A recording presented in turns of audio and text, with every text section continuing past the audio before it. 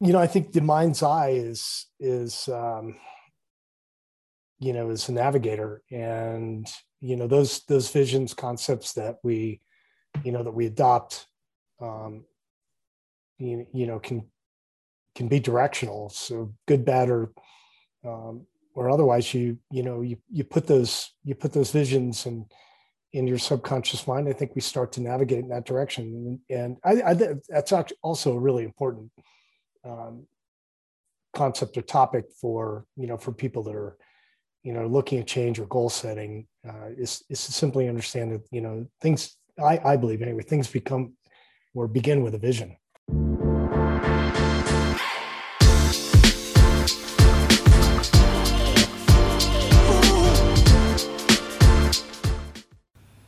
This episode of the Smart Athlete Podcast is brought to you by Solpri. If you're active at all, whether you're running or simply out walking for the day, you've probably experienced one of the number one problems that active people have, and that's chafing. Solpri's all-new, all-natural anti-chafe balm solves that problem while feeding your skin the vital nutrients it needs to be healthy. If you'd like to stop chafing once and for all and treat your body right, go to Solpri.com to check out the anti-chafe balm today. That's SOLPRI.com. Welcome to the Smart Athlete Podcast. My guest today has a little bit of an interesting career. He started in banking, and if you're on the YouTube version, and I say this in a loving way, he doesn't necessarily look like a banker, though maybe a banker I'd probably like to have, I guess I'd say. He's currently the VP of Business Development for Toolcase. It's a Denver-based technology company that is working on real-time analytics in the banking industry. He's the founder of NoZeroDays.com. It's an athlete collective and emerging lifestyle brand. We're definitely going to talk about that. He's been an endurance athlete for over 30 years and recently has finished a kind of unique event that, as far as he or definitely I might know, he may be the first person to have finished that. So welcome to the show, Sam Piccolotti. Jesse, pleasure. Thanks for having me. Is it a good thing that I said you don't look like a banker, or is that a bad thing? Is it? No, yeah. Well, I'm not a banker anymore, so okay. So maybe it's the evolution. No, we're all good. I just, and if you're not on the YouTube version, Sam's got a nice beard, which I could never grow. I'm always jealous when guests come on with the beards. Don't be, but it took me 50 years to get here. So worth it. You're like sweet Colorado. Is that like a No Zero Days hat or? It is. Yeah, it's my NCD hat. Yeah, I was like, you've got the Colorado logo on it, and some mountains in the background, and then like the smaller logo. I was like, I think it's a No Zero Days logo, and then the big banner in the background. Like you're dressed well. So if you're not on the YouTube version, youtube.com/Solpri, you can check it out there. But you're missing out. You're always missing out when you're missing the guest actual conversation. So maybe the question we'll start off with, try to break the ice, is how do I improve my wardrobe? Where do you go shopping? And can I get a sweet hat? Like, what are we doing here? The hat is something I put together for NCD a couple of years back. Been quite popular, actually. Company's Boco Gear out of Colorado, and it was a design we came up with. But there's NCD apparel available on the NCD store, NoZeroDays.com. I don't think you'll find any of the hats there at the moment, but there's some other swag there you can grab. I've had a love-hate relationship over time with hats. I felt like for a long time it just made my head look weird, and then I don't know if I got older and my head changed shape. Maybe I stopped being a child and like my head finally formed or something. But it seems like in the last, I don't know, maybe post-college, I guess I'll say, like I've slowly started picking up more hats. I like wear the 70.3 hats you get at like every race. I wear those to work out. I've got, different like race hats that kind of look like yours. So I don't know why it is, but it seems like my like brain starts gravitating towards them. And if I let myself, I might have an inordinate hat collection of which I would never end up wearing all of them. How about cowboy hats, man? Well, I live in Kansas City, so City, right? That would be pretty typical. I don't think I would stand out for wearing cowboy hats. Not my particular bend. although I will say that takes me back a minute to high school. I did a self-portrait for my college art class in high school with the cowboy hat on. Um, it You was may not need to me. revisit that, bud. Yeah, was not me, but maybe, maybe there's a part of me, because I am from Kansas City, that I'm a cowboy down deep, and I want to be raise cows or something. I don't know. My dad grew up on a farm. I did not, so I'm not quite sure that I got that gene or got that urge, but maybe we'll see. I Maybe don't I'll know. invite you down, and then we'll like Yeah, go check out some cows. little barbecue and a two-step, and you're right back in it. So, something like that. Yeah. So I wanted to ask you a little bit about kind of your development, I guess, over time in terms of your career. You said you're not a banker anymore.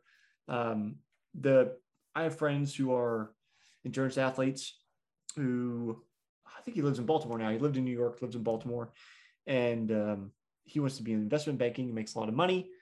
Why would you leave banking? It seems like it's a good place to make a living. I can't say I ever aspired to be in banking, but early on in my career out of school, I'd been working for my uncle, who's a home builder, and I was selling homes for him, and I had banking representatives coming in that were doing financing for us and that kind of thing,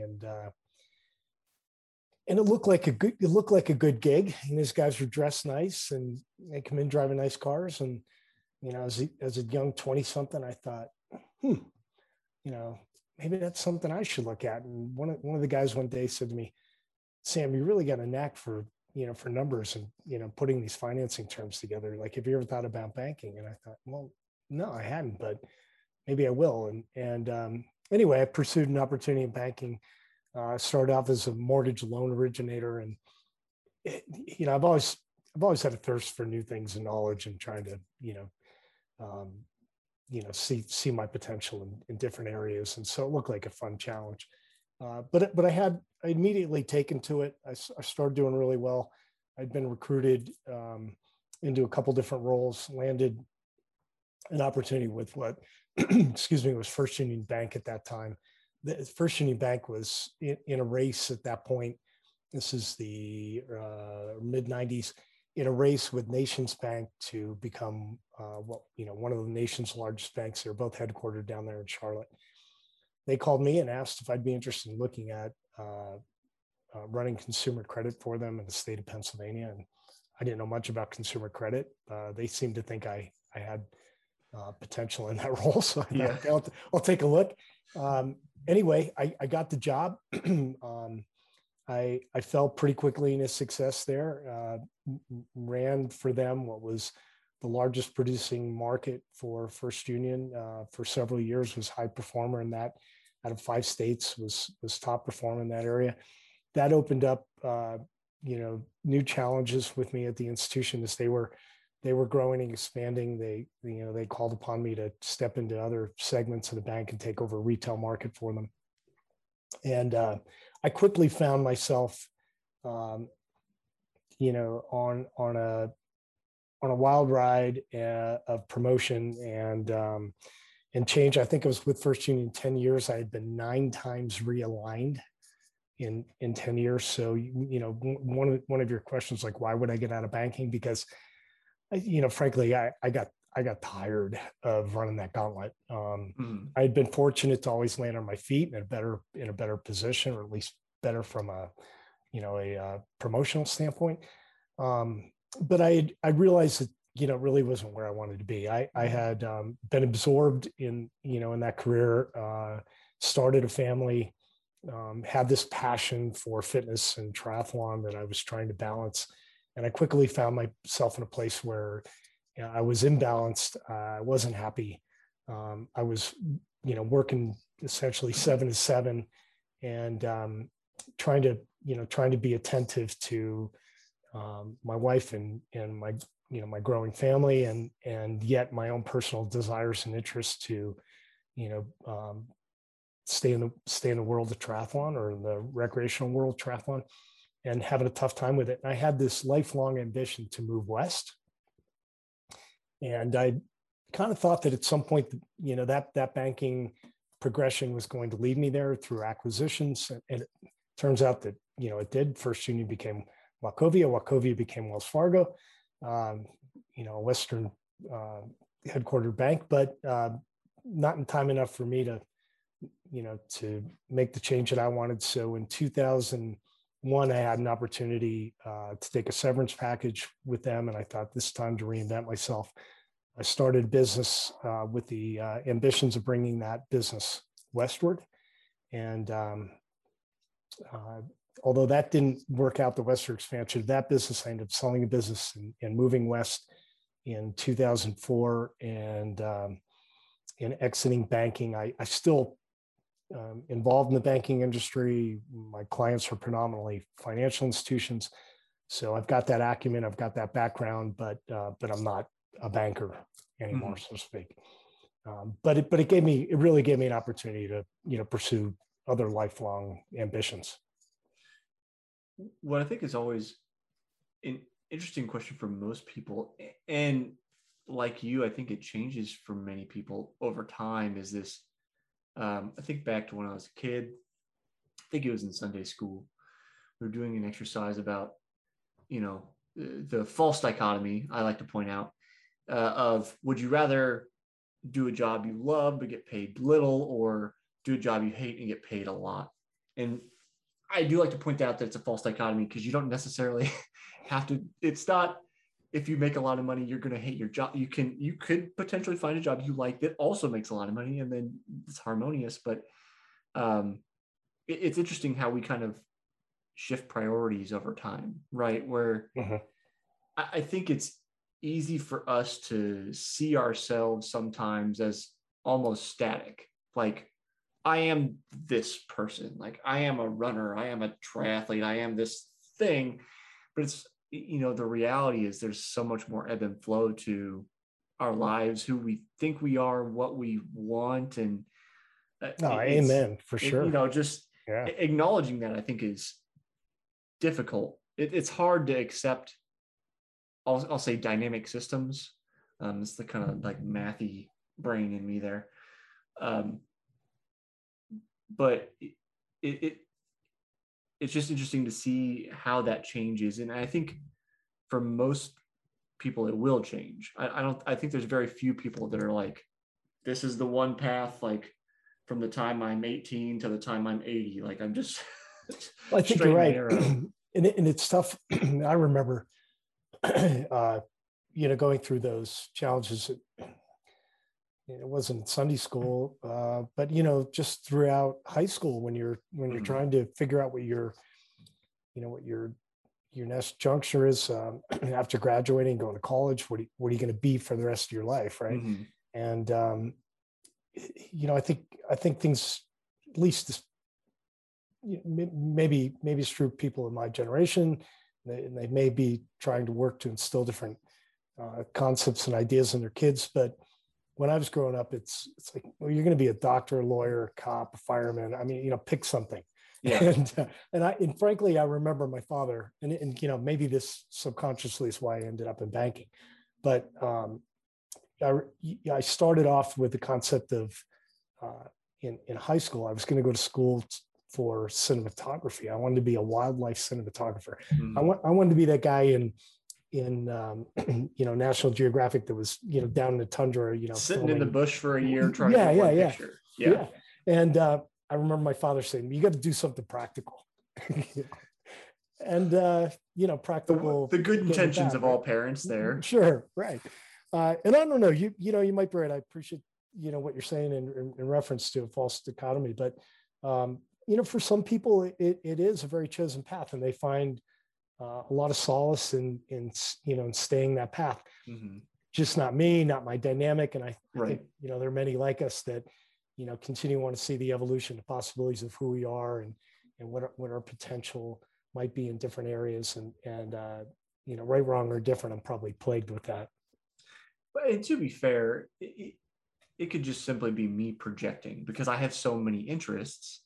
And like you, well, it was starting college. I started as a music composition major. I wanted to score films, and I changed out of the major because I was like, how am I going to make a living scoring film? There's only, of all the films that are made, like major motion pictures, I think there's like 200-ish a year. Like there's only a handful of people that really make a living in that industry. But then yet here I am coming back around 10 years later, working on composition and, like I'm scoring a short film right now for practice, not for pay, and kind of trying to refine that interest, knowing that maybe I can do both and not worry about the pay side because I do other things. So it's, again, it could just be projection on my part where I go, everybody must do this weird squirrely like adventure thing that I seem to be doing. I don't know. I think the mind's eye is is a navigator, and those visions, concepts that we adopt, can be directional. So good, bad, or otherwise, you put those visions in your subconscious mind. I think we start to navigate in that direction, and that's actually also a really important concept or topic for people that are looking at change or goal setting, is to simply understand that things, I believe anyway, things become or begin with a vision. Mm-hmm. And we often end up in those places and not realize. I remember, you're familiar with the audiobook or the movie, The Secret. Mm-hmm. And I think there's a segment in there that talks about and profiles this guy who had ambitions to live in a certain house or something, and then found himself in a period in his life where he's questioning his presence and his existence and wondering, and then went through an old box and looked at a photograph of a house that he aspired to always live in, and realized that, wow, I'm living in that house. And he did not realize that he had actually come to realize his dream. Mm-hmm. And maybe for you, maybe for me, maybe for that guy, then there's something else. But right. For others, maybe that's where they lay their stake. I don't know. Yeah, I think it's an issue with contentment and trying to find contentment. I'm reading a book right now. I can bring up the title. It's about this Japanese concept called Ikigai. It's called Ikigai, the Japanese secret to a long and happy life. And it studies, there's these what are referred to as blue zones on the planet, which are like the places and towns on the earth that have the longest lived and happiest residents. Mm-hmm. And the concept basically it's like a Venn diagram of 4 factors. It's like, what are you good at? What can you get paid for? What do you enjoy doing? And what brings you fulfillment? Is that the 4th one? Anyway, it's like trying to find the intersection of all these things. So that's why I like come back to that like false dichotomy. It's trying to find this one thing that hits all the stuff for you, where you're happy doing it, you can make a living doing it, you're providing value to other people, all that kind of stuff. So I think maybe if you can find that, then maybe you're content, or maybe it's a realization that contentment is being satisfied with what you have now, even if you are striving for something else. Well, that'd be the Zen component of that. Right. I've often said, like, happiness doesn't have an address. Right. It's it's feeling, it's emotion, it's an experience, and that can shift and that can change. Mm-hmm. I don't know. Interesting topic. I'm going to pick up the book. Good. If I can find it. Yeah. Good. Yeah. I'll after we get done, I'll type it or send you a link or something. It's a pretty short read, so it's pretty digestible. But it's something I'm thinking about, because I actually like, I'm going through the literal rebranding of Solpre right now, to try to visually represent my idea a little bit more. Of the brand is focused on both athletes' minds and bodies, because so many brands are just focused on like, okay, this is how many reps you need to do, and this is the pace you need to run, and just it's like, okay, great, but like there's a whole engine that's running all of that we like to ignore, and that's part of the kind of nice part about this podcast is I get to talk to intelligent people that are well thought out, and we can have these conversations about what is contentment versus happiness. But that kind of brings me to, you kind of moving on your journey, starting No Zero Days. What from banking to there, like what's the juncture, in the river of life? Where does that tributary branch off and get started? Yeah. So in the early onset of my banking career, if you will, when things got pretty demanding, I got married in 1993, and immediately we had a child in 1994, and I was working diligently to try to be successful in my career, and the time I had. I'm going to back up for a minute, so I'll take you back. 1985. While in school, I was a swimmer growing up. I'd been a pretty competitive and decent swimmer. My cousin was doing a triathlon in a relay format, and asked me if I'd be on the team and do the swimming leg. Mm-hmm. He had this elite team that he was hoping to win his relay, was hoping to be a number one relay. And so they pulled me in and asked if I'd do the swim. And I didn't know a thing about triathlon. And I said, well, how long's the swim? And he said, a mile. And I was like, well, okay, a mile, no big deal. I could probably bang that out, even though I haven't been training. So I got in the pool, a couple times. I did a few swims and thought, okay, I could bang this mile out. That shouldn't be a big deal. And showed up race morning, hit the water. And I've been a lifelong asthmatic, and it brought its challenges to me as a young athlete. Swimming seemed to be an easier outlet for me from an exercise standpoint. Anything that had anything to do with running, I was challenged with, and was often benched, even recess at times. But swimming seemed to present more of an opportunity for whatever reason from an asthma perspective. But as misfortune would have it, that morning I get out, I'm battling out with a few lead guys. I get a couple 100 meters in, I get an asthma attack. And, I immediately realize I'm in trouble, and I'm trying to go buoy to buoy and just, kind of manage the stress and the anxiety of, now the asthma and whether or not I was going to be able to make it through it. And it didn't work. And I ended up getting pulled into a boat, put in an ambulance, put on oxygen. And I was just totally humiliated. Just totally humiliated. I never met the runner. He was at T2 waiting for the cyclist who never got to clip in. And, right. And I just, I was devastated. So at that point I thought, man, that's it. I'm young 20s, but like, I'm going to cure this thing. I'm going to do everything that's hard for me and see if I can do more of that and if I can overcome my asthma. So I start swimming, biking, and running, trying to defeat asthma, which didn't work, but it set me on a path. Does this sound like it's like the start of a great movie? Like I defeated asthma. Right. But it put me on a path of triathlon training and racing. And I really enjoyed it. I was also really into the martial arts at the time and had stayed with martial arts for a long time. So, I had this fitness background, this athlete background, but it put me into this new area of passion and interest.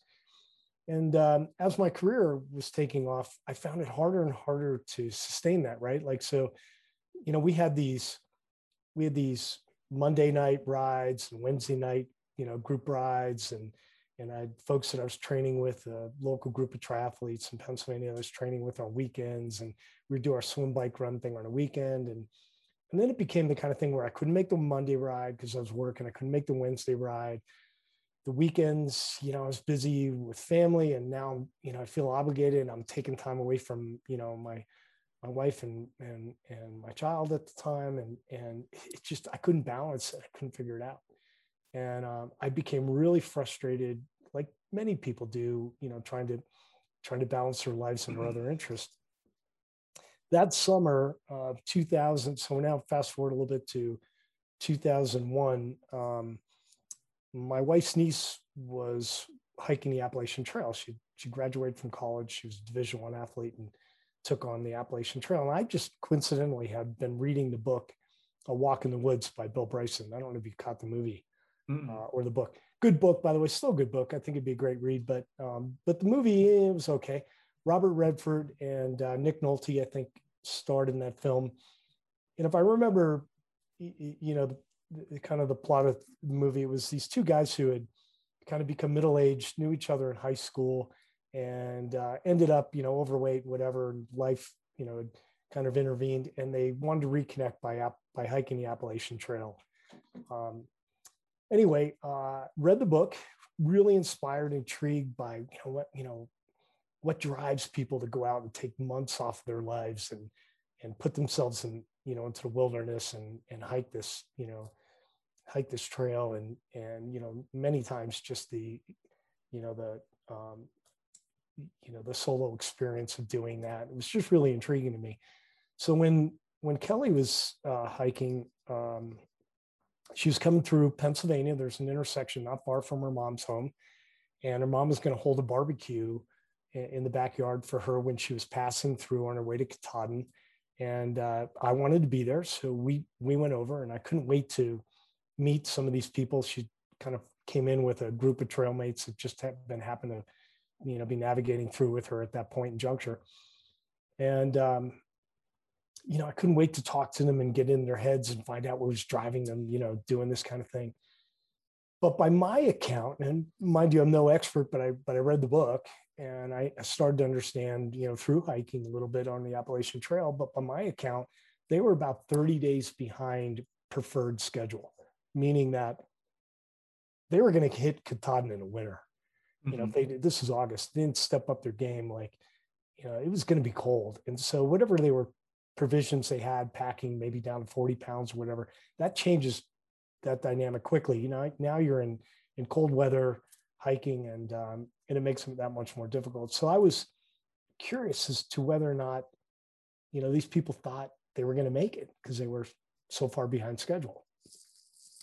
And I asked Kelly, I said, hey, do you think you're going to make it to Katahdin before the snow flies? And she said, I don't know. We've had a lot of 0 days. And I thought, wow, like, how could you just not move one day? You've got this big task in front of you, like, to just not hike a mile that day and just hang out in the woods, knowing that you've got, 600 or 800 miles ahead of you or whatever it was. And it immediately hit me, Jess, that, man, I'm using these same excuses in my life. Mm-hmm. Like I was of the mindset back then, you and I were talking about earlier, this old school triathlon training kind of a mentality where more is better. And I firmly believed if I didn't have 2 hours for a bike ride, it was not worth my time to get on a bike. I remember my wife going to a spin class. It was 45 minutes long and balking like 45 minutes. Like how hard can that be? Yeah. And until I took my first spin class, but at the time I had that mindset. So I was not going to the gym. I was not getting on the bike. I wasn't doing these things because I didn't have this perceived amount of time available. And so I thought, that's it. I'm done. I'm going to do something every day, regardless of how much time I have. Mm-hmm. And of course, the rest is kind of history. I started that in 2001 and I've done something every day since, but that was the juncture, if you will, for me. And from a career perspective, I was still in a demanding career. I wasn't going to lose the obligation or the commitment I had to my family. So I needed to figure out a way to balance the other things that were important in my life, and my health and my fitness, desires. And that's kind of how that all came together.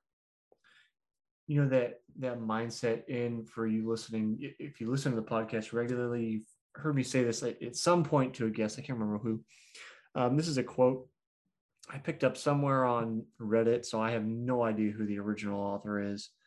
There's this idea that people are talking about that if it's worth doing, it's worth doing poorly. And at first, you're like, what are you talking about? And it's exactly that idea you're saying. If I don't have 2 hours to do it, I'm not going to do it at all. But it's like, well, yeah, maybe you don't have 2 hours, but you got 20 minutes. Like 20 minutes is better than a big goose egg for the day.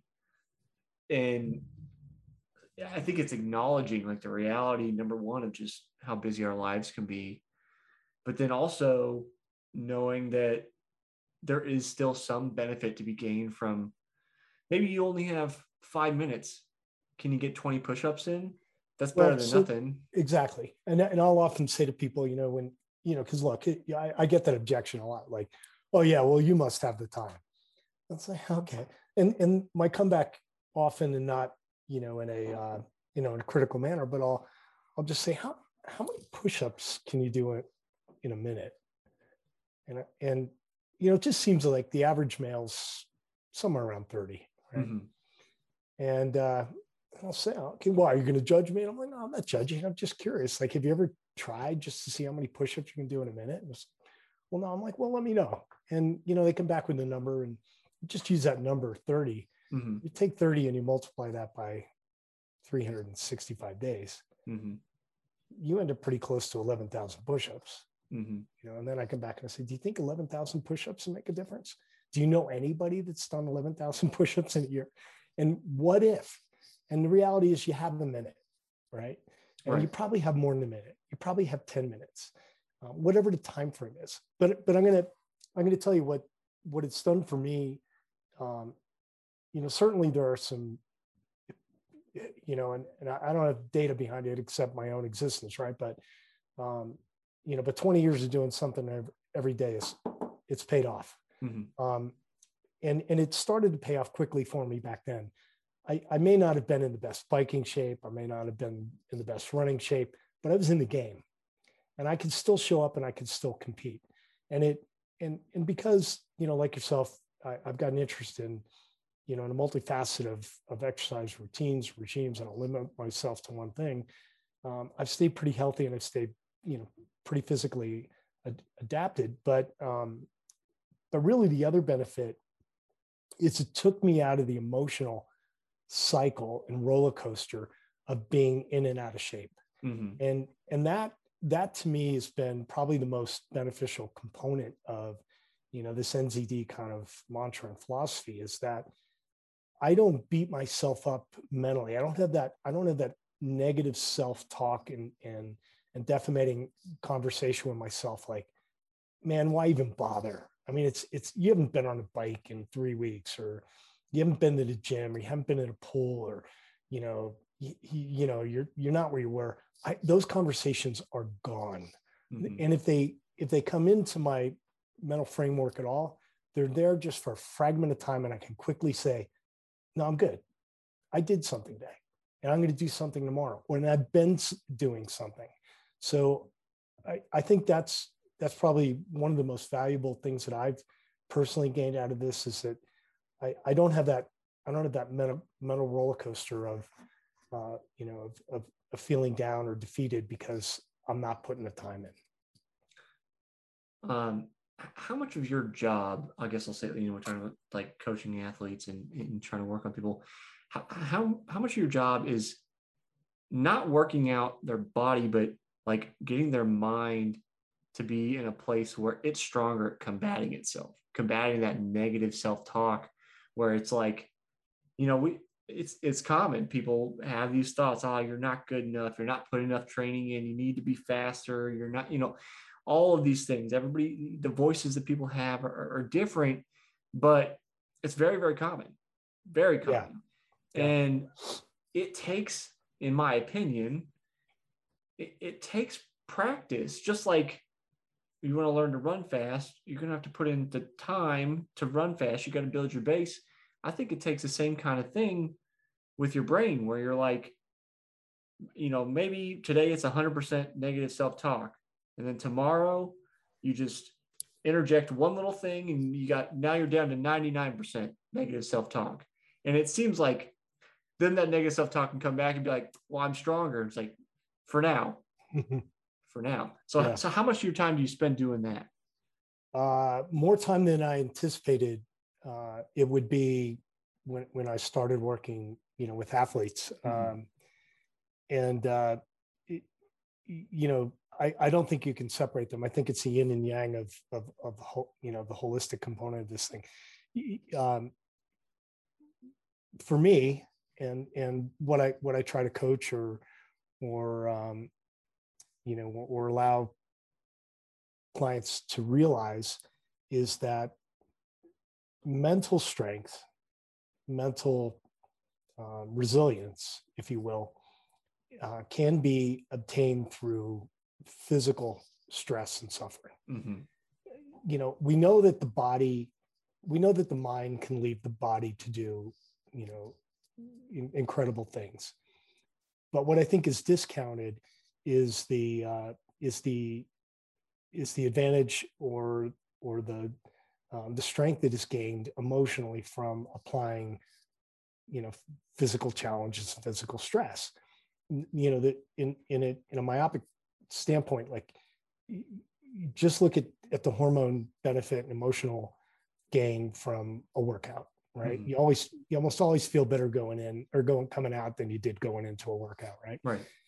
But there's a Japanese, I can't think of the correct pronunciation of the Japanese term, for the expression, but continuance is power. And it translates for me really well into No Zero Days, and the fact that, that constant, steady application of training and routine builds strength and builds power. It's true for the body, and it's true for the mind. And if you're doing both, I think that's where you really capitalize on that. So, definitely more time than not. And even very seasoned athletes lose sight of the fact of how much the mental component can benefit or hold them back, physically. And I've always admired, like, if you look at Olympic athletes, right? Right. That athlete, right? He wins a gold medal on that day. They get that one shot, maybe, and they've been training a lifetime, right? Their entire career. Right. And they get that one shot and they put it together and they make it happen that day. I mean, that's just incredible. Certainly, training, both physically and mentally comes into play to be able to execute on that. There's a lot of good fortune and good luck that happens at the same time. But for the rest of us, that are, recreational or just trying to make changes in our life or balance that career and in these, these other, interests or components of our lives like fitness and wellness, you're going to have pitfalls. You're going to deal with it, right? It's going to happen. You're going to have injuries. It's going to take you down. But if you can establish that foundation of consistently putting in the time and building up that foundation, it gives you the resilience to rely on when those things do happen. I mean, that's been my experience anyway. Yeah. It's like, as you were talking about it, I could be wrong, because this has been, I have to think about this. This has been not quite a year, but almost a year now. As you're talking about it, reminded me of, I had a conversation with Kim Vandenberg, who is Olympic bronze medalist in swimming from the 2008 Olympics. And I think we were talking about the same kind of thing about just the mental resilience that gets built over time through physicality. It's episode 97 for you, the listener, if you want to check that out and see whether I'm accurate or not in that conversation. But I know that I've had that conversation with somebody, and I think it was one of the Olympic athletes that's been on the show, but just like the realization that it is it's a harmony, right? That they do affect each other in both directions, not just one or the other. And thinking along those lines, I want to talk a little bit about, I don't know what to call it, so you can tell me what to call it, but your big event that you did, and then the kind of subsequent follow-up to that, if you'll introduce it, I guess. Yeah, sure. You're referring to the Mountain Man Challenge that I did Yes. in 2020. So it really began in 2018, February 2018, to be specific. I was toying around with, what kind of big, audacious goal could I give myself, to really test my both physical and mental, capacities. For me, it's always been as much testing my mental, capability as much as physical capability. And I had, like many folks that get, on this endurance track and this Ironman track, I started looking at Ultraman competitions and thinking about those, and they seem kind of daunting and inspiring, but they weren't unique. There's still hundreds of people that are doing them a year, and so it didn't really capture the full intrigue that I had on a test or whatever. And I woke up at like 3 o'clock in the morning in February of 2018. Just I sat up out of bed. I was like, I know what I want to do. And so, moving west was lifelong ambition, and living in the mountains, and, having that kind of a lifestyle and opportunity. And I made that happen. It took me 40 years, but way to kind of celebrate that, I thought, I know what I want to do. I'll see if I can do a Ironman distance triathlon above 10,000 feet. I quickly looked up, I got up in the morning and I hadn't seen anything of that nature organized. I didn't see anything online about anybody had ever done anything like that. And I thought, man, that's it. That's what I want to do. I want to test myself at that kind of elevation.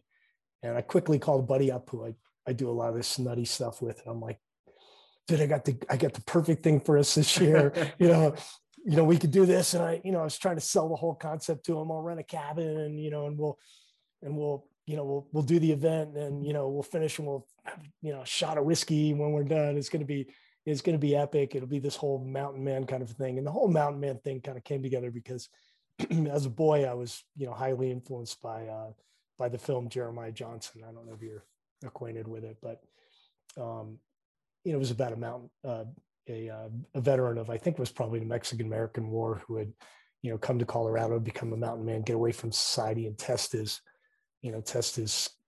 ability to survive, in the, in the environment in the Rocky Mountains. And anyway, I thought, man, it's perfect kind of legacy, test.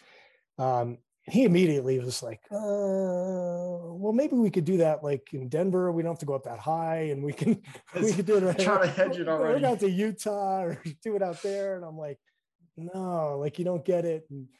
And I quickly realized that, look, this is my path, right? Wasn't his path. And if I'm going to do this thing, I got to figure it out on my own. That year didn't work out. I couldn't figure out how to put it together. In 2019, I was busy doing some other stuff, but then, 2020, COVID hit, everything got shut down. I got sick, in March and April, and things got quiet, and I was still out there training every day and kind of doing my thing. And I thought, there's no Leadville series happening this year. So the trails are open. Mm-hmm. And, I could probably sneak up there and get this thing done and not, have the impact of other races going on and that kind of thing. So on a very short couple week notice, I looked at the calendar and I'm like, man, I'm going to pull the trigger on this thing. I'm going to see if I can do this. I wasn't quite, prepared or trained like I wanted to be, but, I had this, I had a good foundation of fitness going, and I thought, I want to see if I can, if I can punch through this thing. So I called my son up and said, hey, if you could, I could use some help up there, just keeping an eye on me. I'm going to attempt to do this thing. And immediately he was all over, and he's like, I'll get my buddy, my college buddy here to come up, and we could do some filming. And, and kind of be there to support you. So, yeah, August 2020, I forget the exact day, it might have been the 8th or something. We went up to Leadville on a Friday and set up camp. And I'd been up there a couple of weekends trying to figure out logistically, because I wanted to do this off road, right? Like, how can I find enough, 100 plus miles of biking terrain and enough trail to be able to keep it off road, knowing that I'm not going to have any supports, aid stations or whatever. So I have to work out of a hub and be able to come back and self-support myself on this thing. And so I kind of threw some concepts together of trail, used the majority of the Leadville 100 mountain bike course. And the Colorado Trail runs around Twin Lakes there. And I navigated around it a little bit. And I thought this would be perfect. So we set up camp and I had my cousin and a buddy who were going to come up and kind of pace me on the run through the night, because my real objective was, can I get all of the biking in before dark? Mm-hmm. I don't want to be biking at night. It brings on a whole nother set of risk. I don't mind running through the night, but I don't want to bike through the night. And and if I am running through the night, I'm not in that great a running shape right now. I'm going to be pretty remote in a good section of this. It'd be great if I had somebody with me, just in case I can't get up, and so I talked two guys coming up to kind of help me pace through a section or two. I got up in the morning, spent the night freezing, didn't, misjudged the overnight temps. They got in the low 30s. I get up in the morning, my son said to me, Dad, it's really cold, like 30, 40 degrees. I don't think you should get in the water right now. I'm not really built for that cold weather, the cold water. But I said, yeah, you're probably right. I'm going to jump on a bike. I'm going to bang out, maybe an hour to bike, let the sun come up a little bit, let my body warm up. Because I made the mistake of sleeping outside my sleeping bag that night and woke up cold, and see if I can get warmed up, and then we'll start. So about 8:30, I got in the water. And again, made another mistake. They had released the dam, and the water levels changed. So the water topography changed on me. When I was in the water, I was swimming, and I didn't realize I'd made a wrong turn. I swam into a, kind of a dead end in a lagoon area, and had to turn around, come back out, get back on course, what was at least my course. And it put me in the water about 20 minutes longer than I had anticipated. And I didn't realize it, but I'd slipped into hypothermia. And I came out of the water. I had this mental confusion. When I stopped, I looked, and my hands were all clawed up, and I thought, oh man, like, you were out here too long. You're just too exposed now. And then I started slipping into like stage 3 hypothermia. I completely lost my motor skills. I lost my ability to speak, and my jaw locked up, and I realized I was in trouble. And then I also come to the realization that I'd further screwed up, because I'd put some people around me who, had cared about me in a situation where now they were kind of responsible for my livelihood. And I knew what was going on, physiologically, and they didn't, and I had no way of communicating to them. And I remember looking at my son, he had his hands on my knees and was just focused in my eyes, and, hoping that I was going to be able to communicate with him and give him some directive. And I could see him starting to well up, and I thought, man, what'd you do? Like, you gotta pull yourself out of this thing. Like, you have to pull yourself out of this. And anyway, I was able to kind of communicate a little bit, and said, look, you got to get this wetsuit off me. And I need to ingest some warm fluid. I got to warm my core. And they went right to work and got me some hot water and sipped on that and got me dried off and wrapped me in blankets, put me out in the sun. It was probably an hour and a half, and I went at after drop. Then I started flopping around like a fish. It was horrible. It was a horrible experience to go through and watch. But I came out of it, and I was like, I feel good. Like, I'm hungry, but I think I'm good. And, they were kind of pleading with me not to attempt anything else. But I really felt like I was okay. Some of that was just the adrenaline of just coming out of what I just come out of. But I said, look, keep me in your eyesight. I want to get on a bike. I want to see what I can do. And I ended up getting I think it was 83 miles in that night before sunset. And I felt good. I pushed the first 40 some miles of the bike a little too hard because I was still kind of running on that adrenaline. Right. But nightfall, I was wrecked. I was just wrecked. And it kind of all caught up with me. And my buddy was going to pace me, didn't arrive yet. My son said, Dad, look, nobody's clocking here. Like, why don't you just rest? Why don't you just rest for a little bit and then get back at it, which was good advice. And I did. And I woke up an hour, 2 hours later, looked at my watch, heart rate was running about 85. And I thought, okay, it's showing a little bit of stress, but man, I feel good. I want to get in the woods. I want to get after it. And I woke my buddy up who had arrived to come pace me. And he was kind of reluctant to get up and go because he had just fallen asleep. And I said, look, I'm going to make some coffee. I'm going to get something to eat. And I'm going to get on the trail. And if you happen to feel like getting up and joining me, that'd be awesome. And he did. And so we hit the trail and started running. And anyway, we ended up getting it done.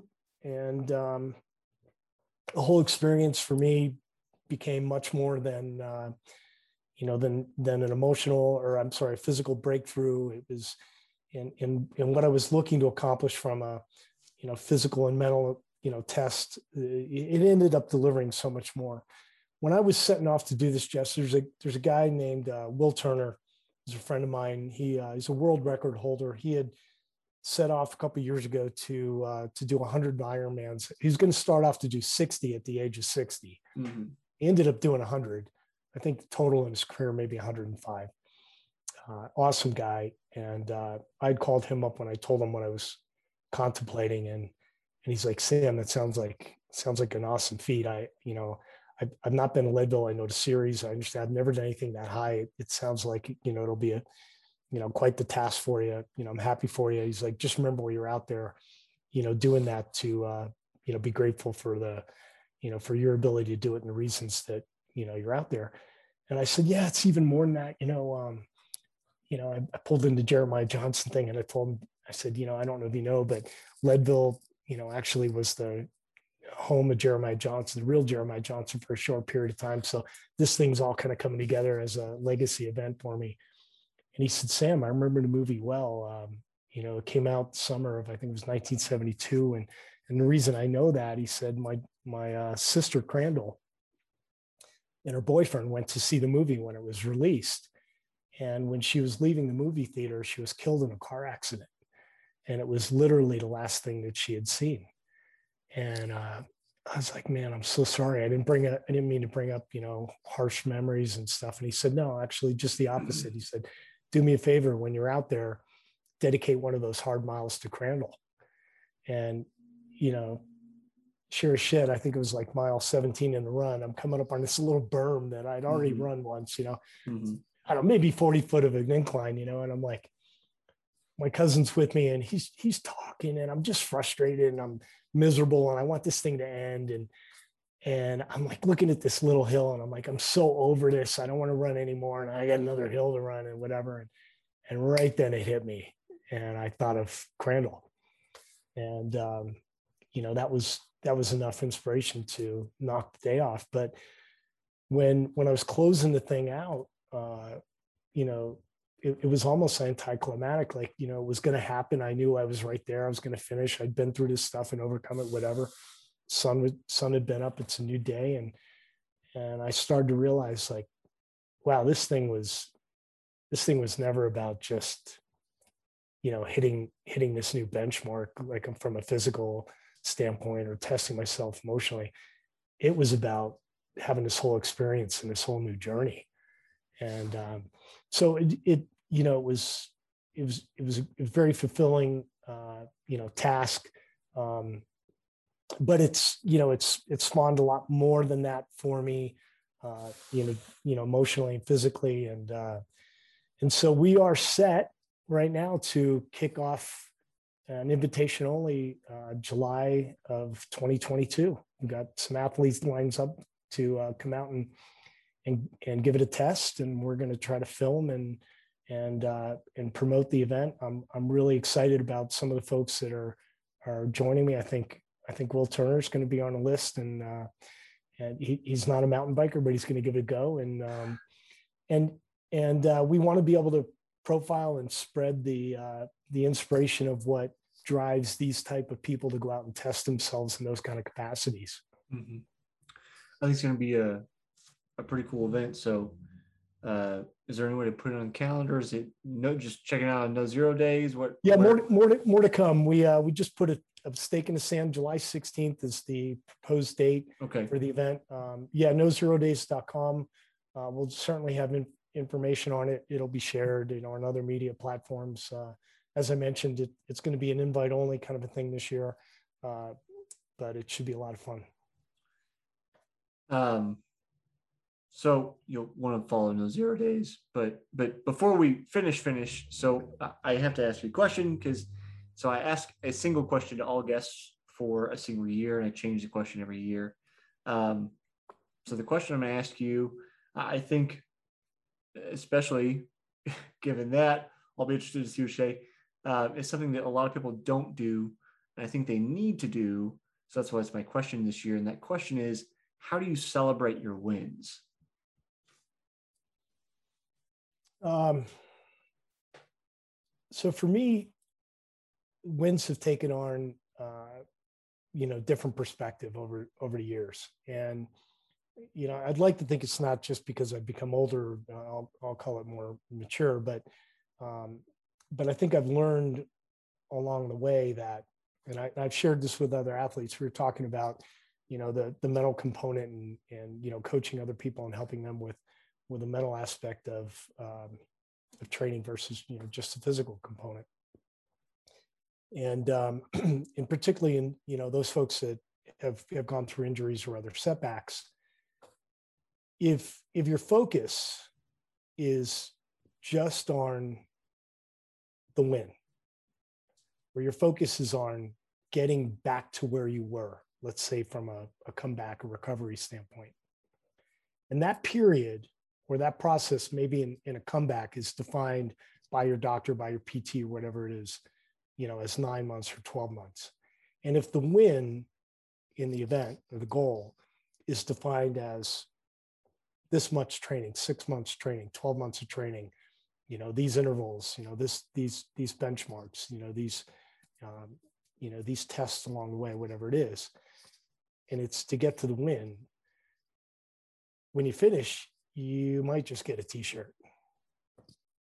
But if you're present and you're open during the process, during the journey, if you will, and you're mindful of what's happening during that process, you've got so much more to gain.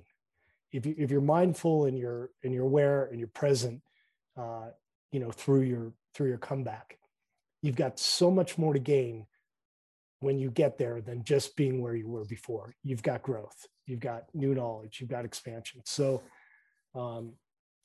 it may not be the answer that you're looking for, but I celebrate the win by being aware during the journey and trying to pull as much out of that journey as I can, so that when I get to the win, I get more. I've got a bunch of t-shirts in the drawer, but I've got a lot, better memories and experiences than I do t-shirts, Yeah.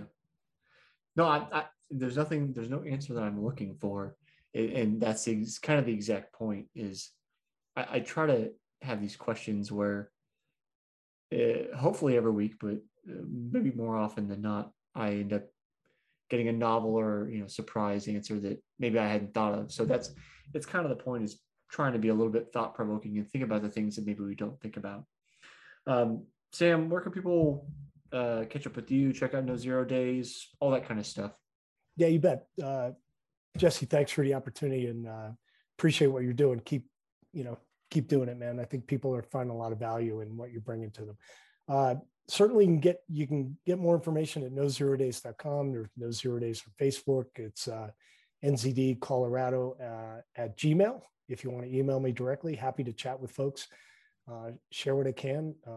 Always enjoy the collaboration and learning from others. So yeah, feel free to reach out. Awesome. Thanks for hanging out with me today, Sam. Yeah, it's been a pleasure, bud. Thanks.